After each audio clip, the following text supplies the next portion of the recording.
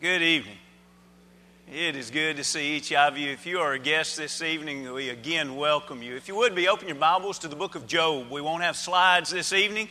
If you need to read along in a pew Bible, you can begin on page 451 will be the beginning.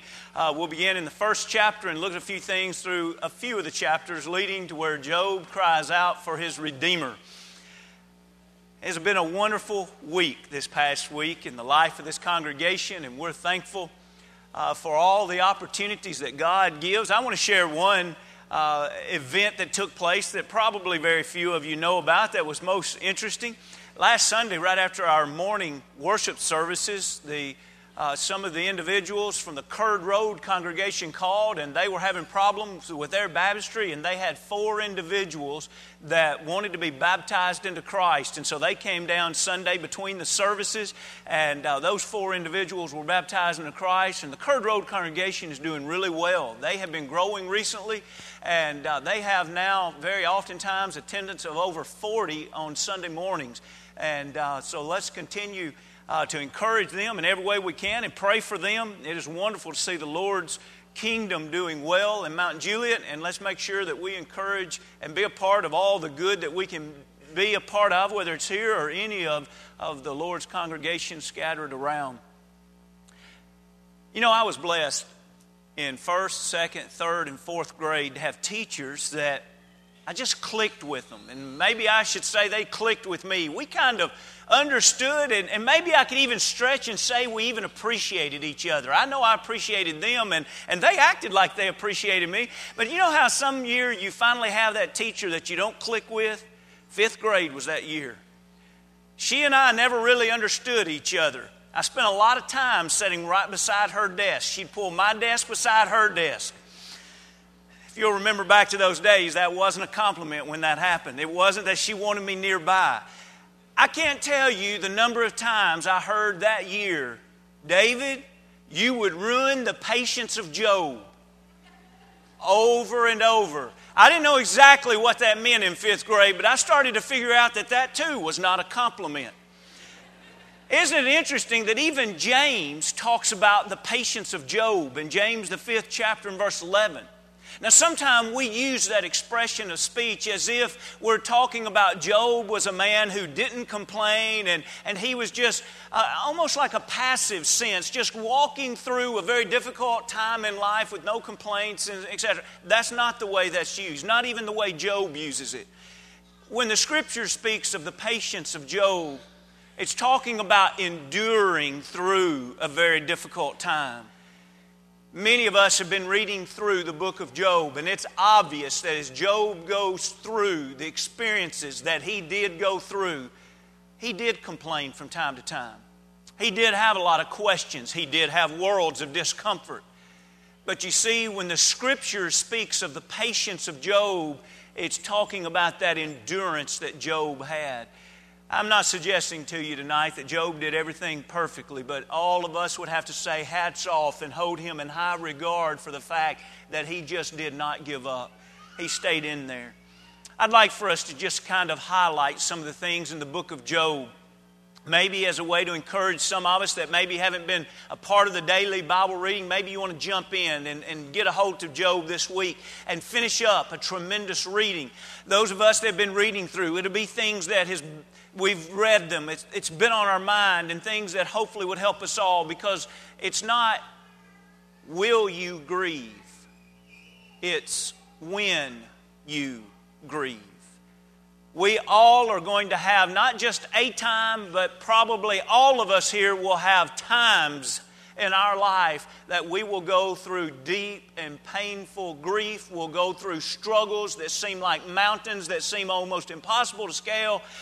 And we need to be reminded that one of the oldest writings that we have in the Scripture, a book written the time period that some guess that it might have been around Abraham's time of his life. And we see the difficult topic of pain and suffering. We don't have all the questions answered that we could possibly ask, but what we see running through this book is trust God.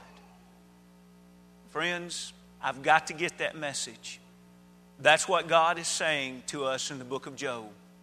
I can't answer everything God tells us in a sense by the fact that it's not there. He's saying, I'm not going to answer everything that you might ask, but I'll answer this. Trust God. The very first verse, Job, the first chapter, there was a man in the land of Uz. That would be between close to the Saudi Arabia border today. It'd be north and east of Palestine. There was a man, this isn't fictional, he truly lived. There was a man in the land of Uz whose name was Job. And that man, now notice these 4 descriptions. That man was blameless and upright and one who feared God and shunned evil. Job, tell us, what kind of relationship did you have with fellow man? Blameless. People didn't go around blaming him for living an unrighteous life. What was the standard in his life? Uprightness. In other words, he intended on living a life of doing the right thing. He was a righteous man by a standard. What about your relationship with God? He feared God. What about your relationship with Satan? I try to run away from him. I flee away from the things that are wrong. Please note this. If you and I say, whenever my difficult days come, I want to be like Job and I want to persevere, we have to begin by having a tremendous amount of faith if we're going to end faithful through the trials. Friends, it just doesn't work that I say, I'm just going to have a faith that's kind of on the fringes. It's a real weak faith. And then I'm going to go through a really tough time, and I'm going to use that tough time to build my faith. I'm not saying that's never happened, but that's usually not the rule of thumb. Strong and faithful individuals then have a faith in God to carry them through that difficult time. As you look over the next several verses, you see that he had 10 children. In verse 2, you see great possessions, so much so that at the end of 3, it says that this man was the greatest of all the people of the East. When we skip down in verse 5, we see that he is offering burnt sacrifice for his children. That kind of makes us believe that this was probably back in the days of the patriarchs instead of the time that would have been under the law of Moses. Here's a man that's very wealthy. Here's a man, no doubt, would have been known in his area. Here was a man who was very righteous in his relationship with God and shunned evil. Here was a man that loved his children and served them in their religion.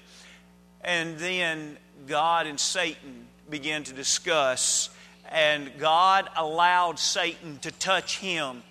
Satan ended up taking the lives of his children and all of his possessions. And then at the end, in 1 and 22, in all this, Job did not sin nor charge God with wrong. What a tremendous trust in God. How many of us could have the burial of 10 children and the loss of all of our possessions and not begin to blame God? We see a great character here, great integrity in his faith. And then in the 2nd chapter, we see that God allowed Satan to touch the man.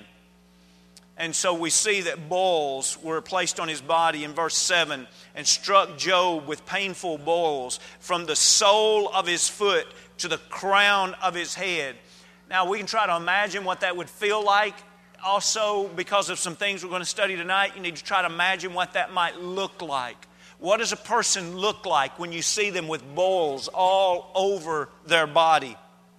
His wife, in verse 9, do you still, this is what she says to Job, do you still hold fast to your integrity? Curse God and die. But then at the end of verse 10, notice what he says, what is said about him. In all this, Job did not sin with his lips. And keep in mind, before you get too hard in criticizing his wife, she too has lost 10 children. She too has lost all of her possessions. And she has watched her husband become very, very sick. Some of us would probably believe that it would be easier to be the one sick than to watch our spouse be the one that was sick.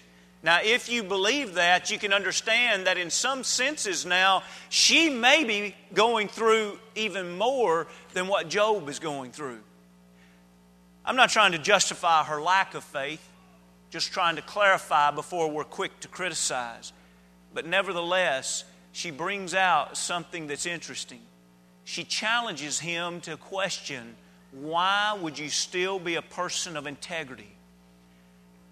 You notice that oftentimes in preaching and teaching, I use the word integrity as it deals with faith. And one reason why I use that word as often as I do is since I've studied Job, that is a word that I have grown to appreciate in describing our faith.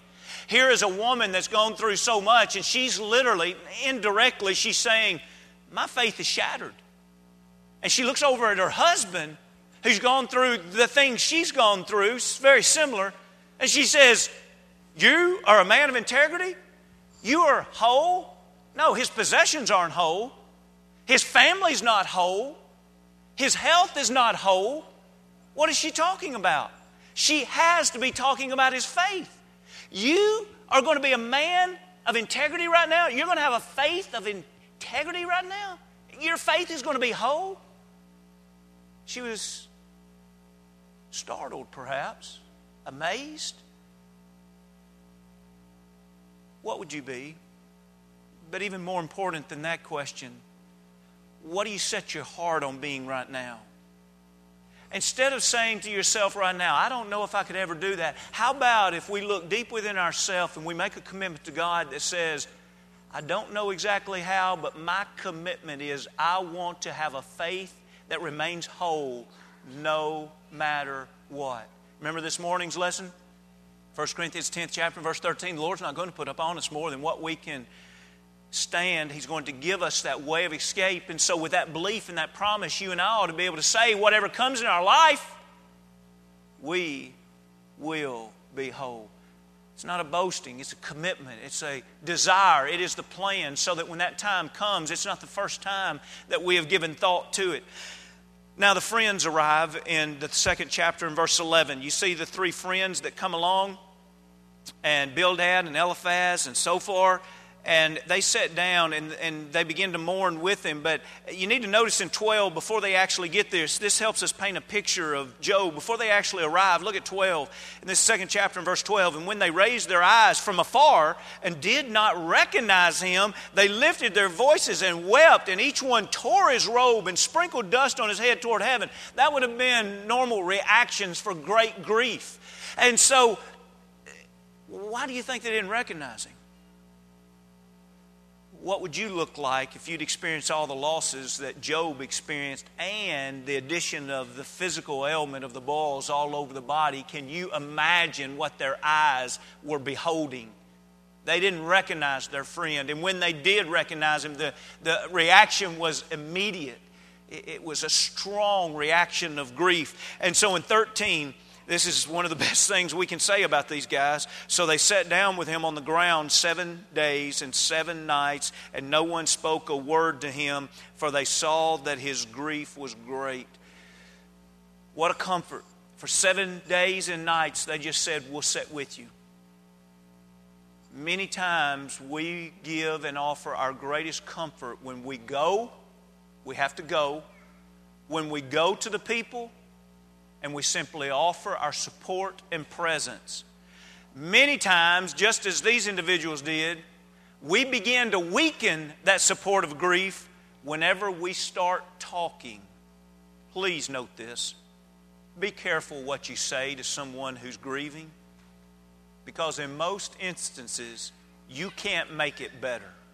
So if your idea is, I'm going to figure out something to say during this time of grief that's going to make them feel better, you can't take away the fact that that loss is real. You can't take away the pain that they feel. But what we can do, instead of trying to say something that makes it better, we can communicate, I love you, I'm here for you, I want to support you in any way that I can. Those kind of things that help communicate that we are available, most people say, is a much greater support than us trying to figure out how to communicate something that actually is impossible. A very important lesson to learn. Up to this point in this reading, before we read from the 11th verse, we've seen a conflict with heaven and hell. Now from this time forward up to the 37th chapter, we're going to see a conflict between Job and his friends.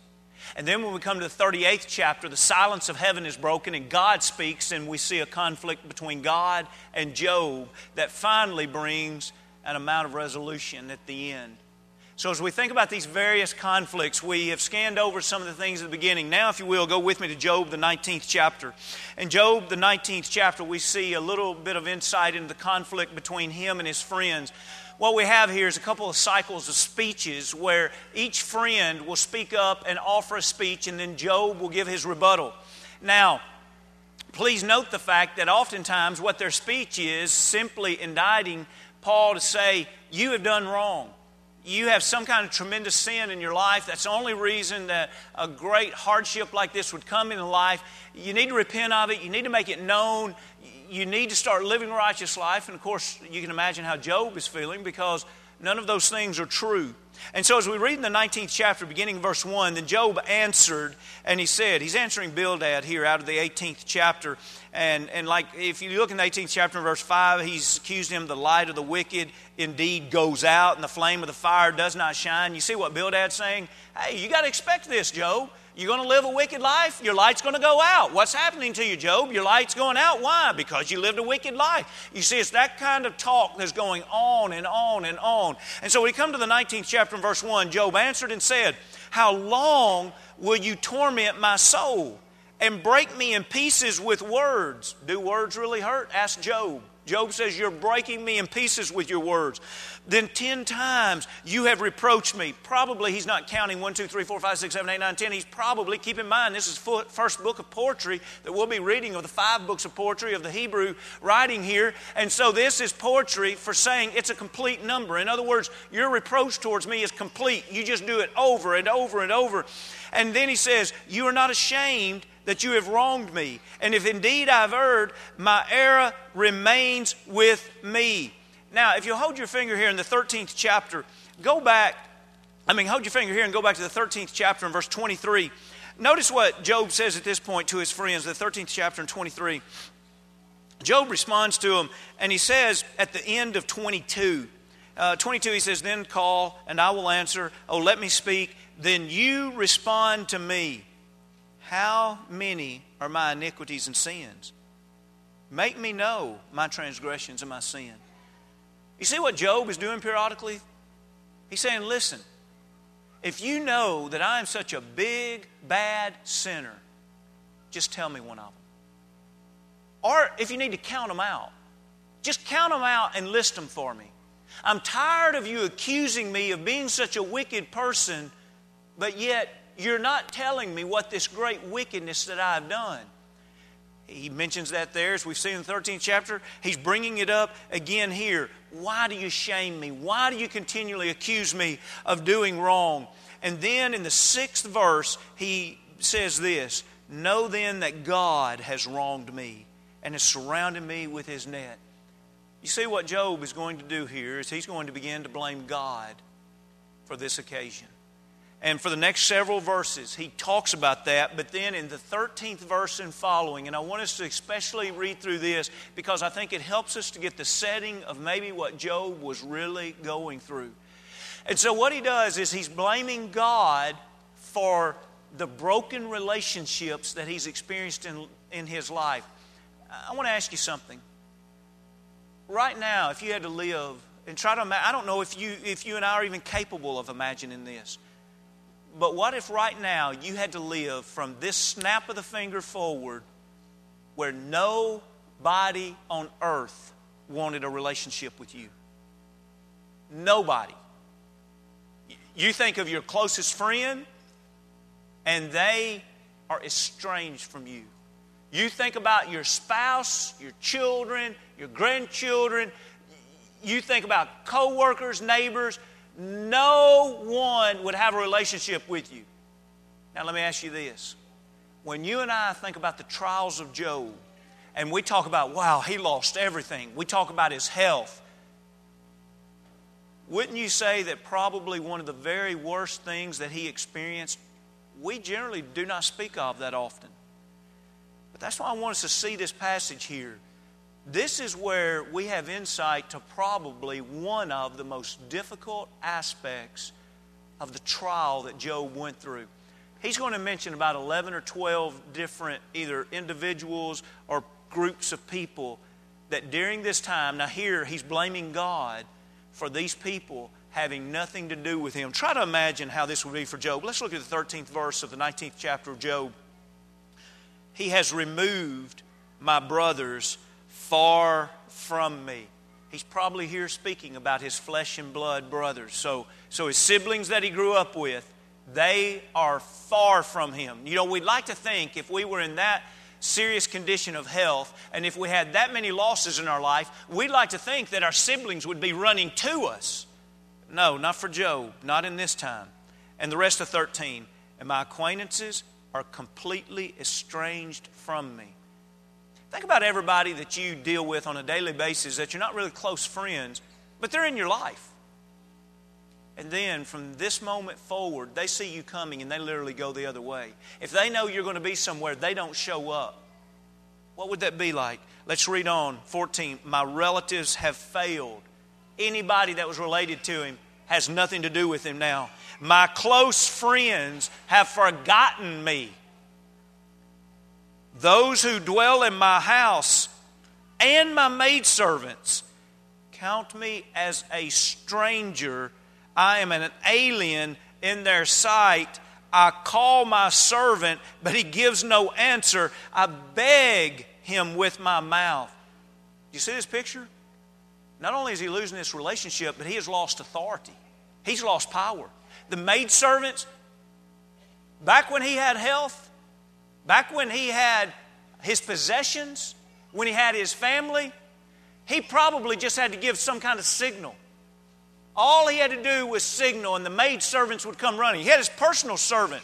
That servant would wait on him on everything that he needed. And now he motions, he calls, he even begs. But yet the maidservants or the servant does not even respond to him. And then in 17, my breath is offensive to my wife.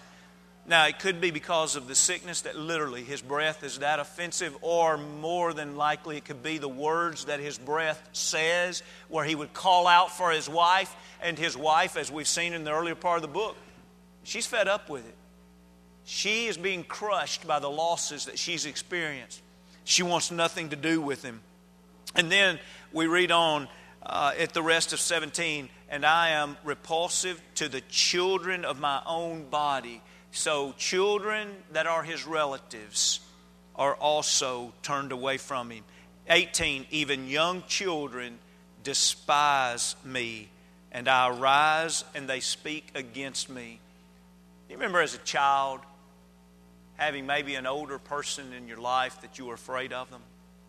Maybe because of some things in their house, maybe because of the way they said or did things. Can you imagine how the children would be afraid of Job? Can you imagine how he looked and how they were afraid of him? And then he says in 19, all my close friends abhor me, and those whom I love have turned against me. 21, have pity on me, oh you my friends. So now he's talking to these last three. Can you have pity on me? For the hand of God has struck me. Why do you persecute me as God does? And so now finally he even says, just as everybody else has turned their back on me, here he's saying, even God has turned his back. But yet then, could it be a flash where he says, no, I don't believe it? There's something difficult about this passage that I don't claim to you that I can explain it all, but he mentions something that is prophetic. He mentions something that many scholars say that it had to be the Holy Spirit working through him, just as the Holy Spirit would work through a prophet. Because when we come down to 25, notice what he says now. It's like the glimmer of hope has returned. And in 25 he says, for I know that my Redeemer lives, and he shall stand at last on the earth. And after my skin is destroyed, this I know, that in my flesh I shall see God.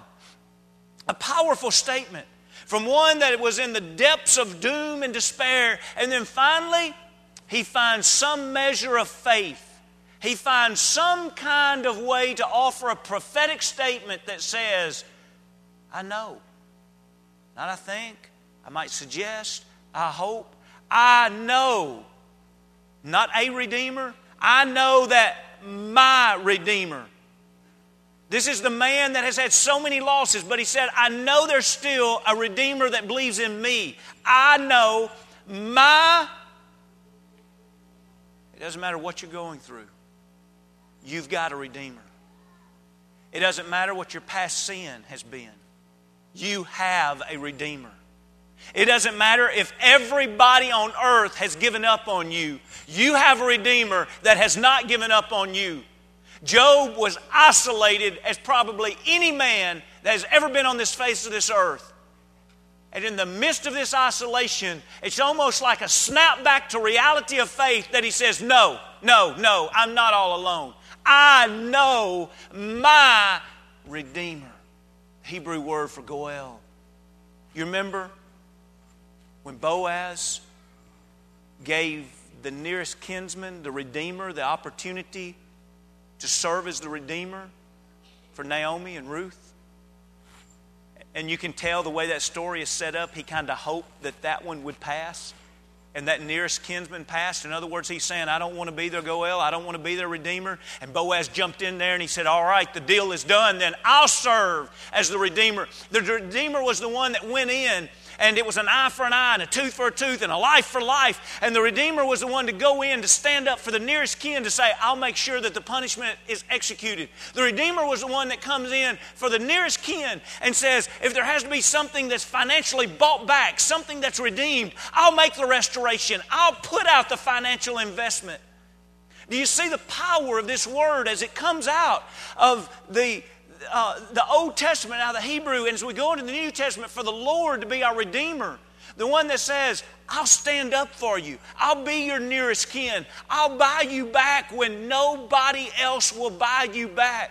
He says, I know I'm going to see this. As you look there in 26, he says, that in my flesh I shall see God. Another difficult phrase. What does he mean by that? Is he saying that I know with my own eye as I'm in this fleshly body I'll see God? Or maybe he's saying while I'm in this flesh I know this statement. I know by faith I'm going to see God. I know that in my spirit one day I'll stand before God. We don't know exactly how he's saying it. We can come up with about as many questions on this and more than we can have answers. But friends, tonight on this, I want us to concentrate on two main things here. One, he knew his Redeemer lived. And two, he knew he was going to see God at a time where it sounded like just before that he was ready to throw in the towel. Tonight, friend, I beg us, listen to the trust. Listen to the faith. Cling to the hope that in the deepest hour when we don't know how it's going to work out, that same Redeemer is alive for us. We too can cast our eyes on that Redeemer. And I'd like to close with my favorite verse in the book of Job. Job, the 42nd chapter. Job, the 42nd chapter. In 38 and following, God starts questioning Job, and Job can't answer any of the questions. Job doesn't know how the foundation of the earth was laid. He didn't know who pulled the plumb line for the earth. He didn't know what the foundation was actually laid upon. You see, every question God asked, Job had to kind of shrug his shoulders and say, God, the more questions you ask, the more I realize how great and awesome you are and how weak and feeble I am. And so finally that leads Job in the 42nd chapter. Let's read till we get down to the third verse. Job, the 42nd chapter, verse 1. Then Job answered the Lord and said, I know that you can do everything and that no purpose of yours can be withheld from you. You ask, who is this who hides counsel without knowledge? Have you ever been guilty of that? Have you ever been guilty of taking the counsel of God and hiding it and trying to speak things that you don't really know anything about and forgetting God who knows everything? And listen to the rest of this. Here it is. Job says, therefore I have uttered what I did not understand. Things too wonderful for me, which I did not know. Job, how much despair are you in now? He says, I'm not in as much despair right now. Why? Because now I see a little more clearly how awesome God is. And I see that I have been talking about things that I didn't understand, and that actually what has happened is there have been some things happening that's too wonderful for me to understand in this flesh and blood. Please get this point and we close. There will be losses and challenges and difficult relationships in our life that if we go through those faithful, I believe with all of my heart we will be able to step over into eternity. And if God chooses to show us how all of that worked out, we will be able to say, I did not understand at that time how wonderful things were going to come out of this. Wow. Look how God was in control the whole time. We're not going to see all that now. But we have to trust. Trust God. Where do we begin this evening? Let's be people of faith like Job 1:1. And let's know that the trials are coming. And whether it's before the trials, during the trials, or after the trials, know this. Our Redeemer lives. And He understands things that's too wonderful for me to even get my hands wrapped around on this earth. Tonight, where are you spiritually? Are you faithful? Let's be faithful so that we're ready for the rest of life. God, He can have wonderful things in store for us, but we need to be faithful. We need to be available to His blessings to receive them. If you've never been baptized into Christ, why not tonight? If you have been baptized into Christ, but yet something has pulled you away from where you ought to be, won't you tonight believe that your Redeemer lives and get back into a right relationship with Him and trust Him? When you don't see how it's all going to work out, trust Him and do the right thing. If we can help you in any way, come as we stand as we sing.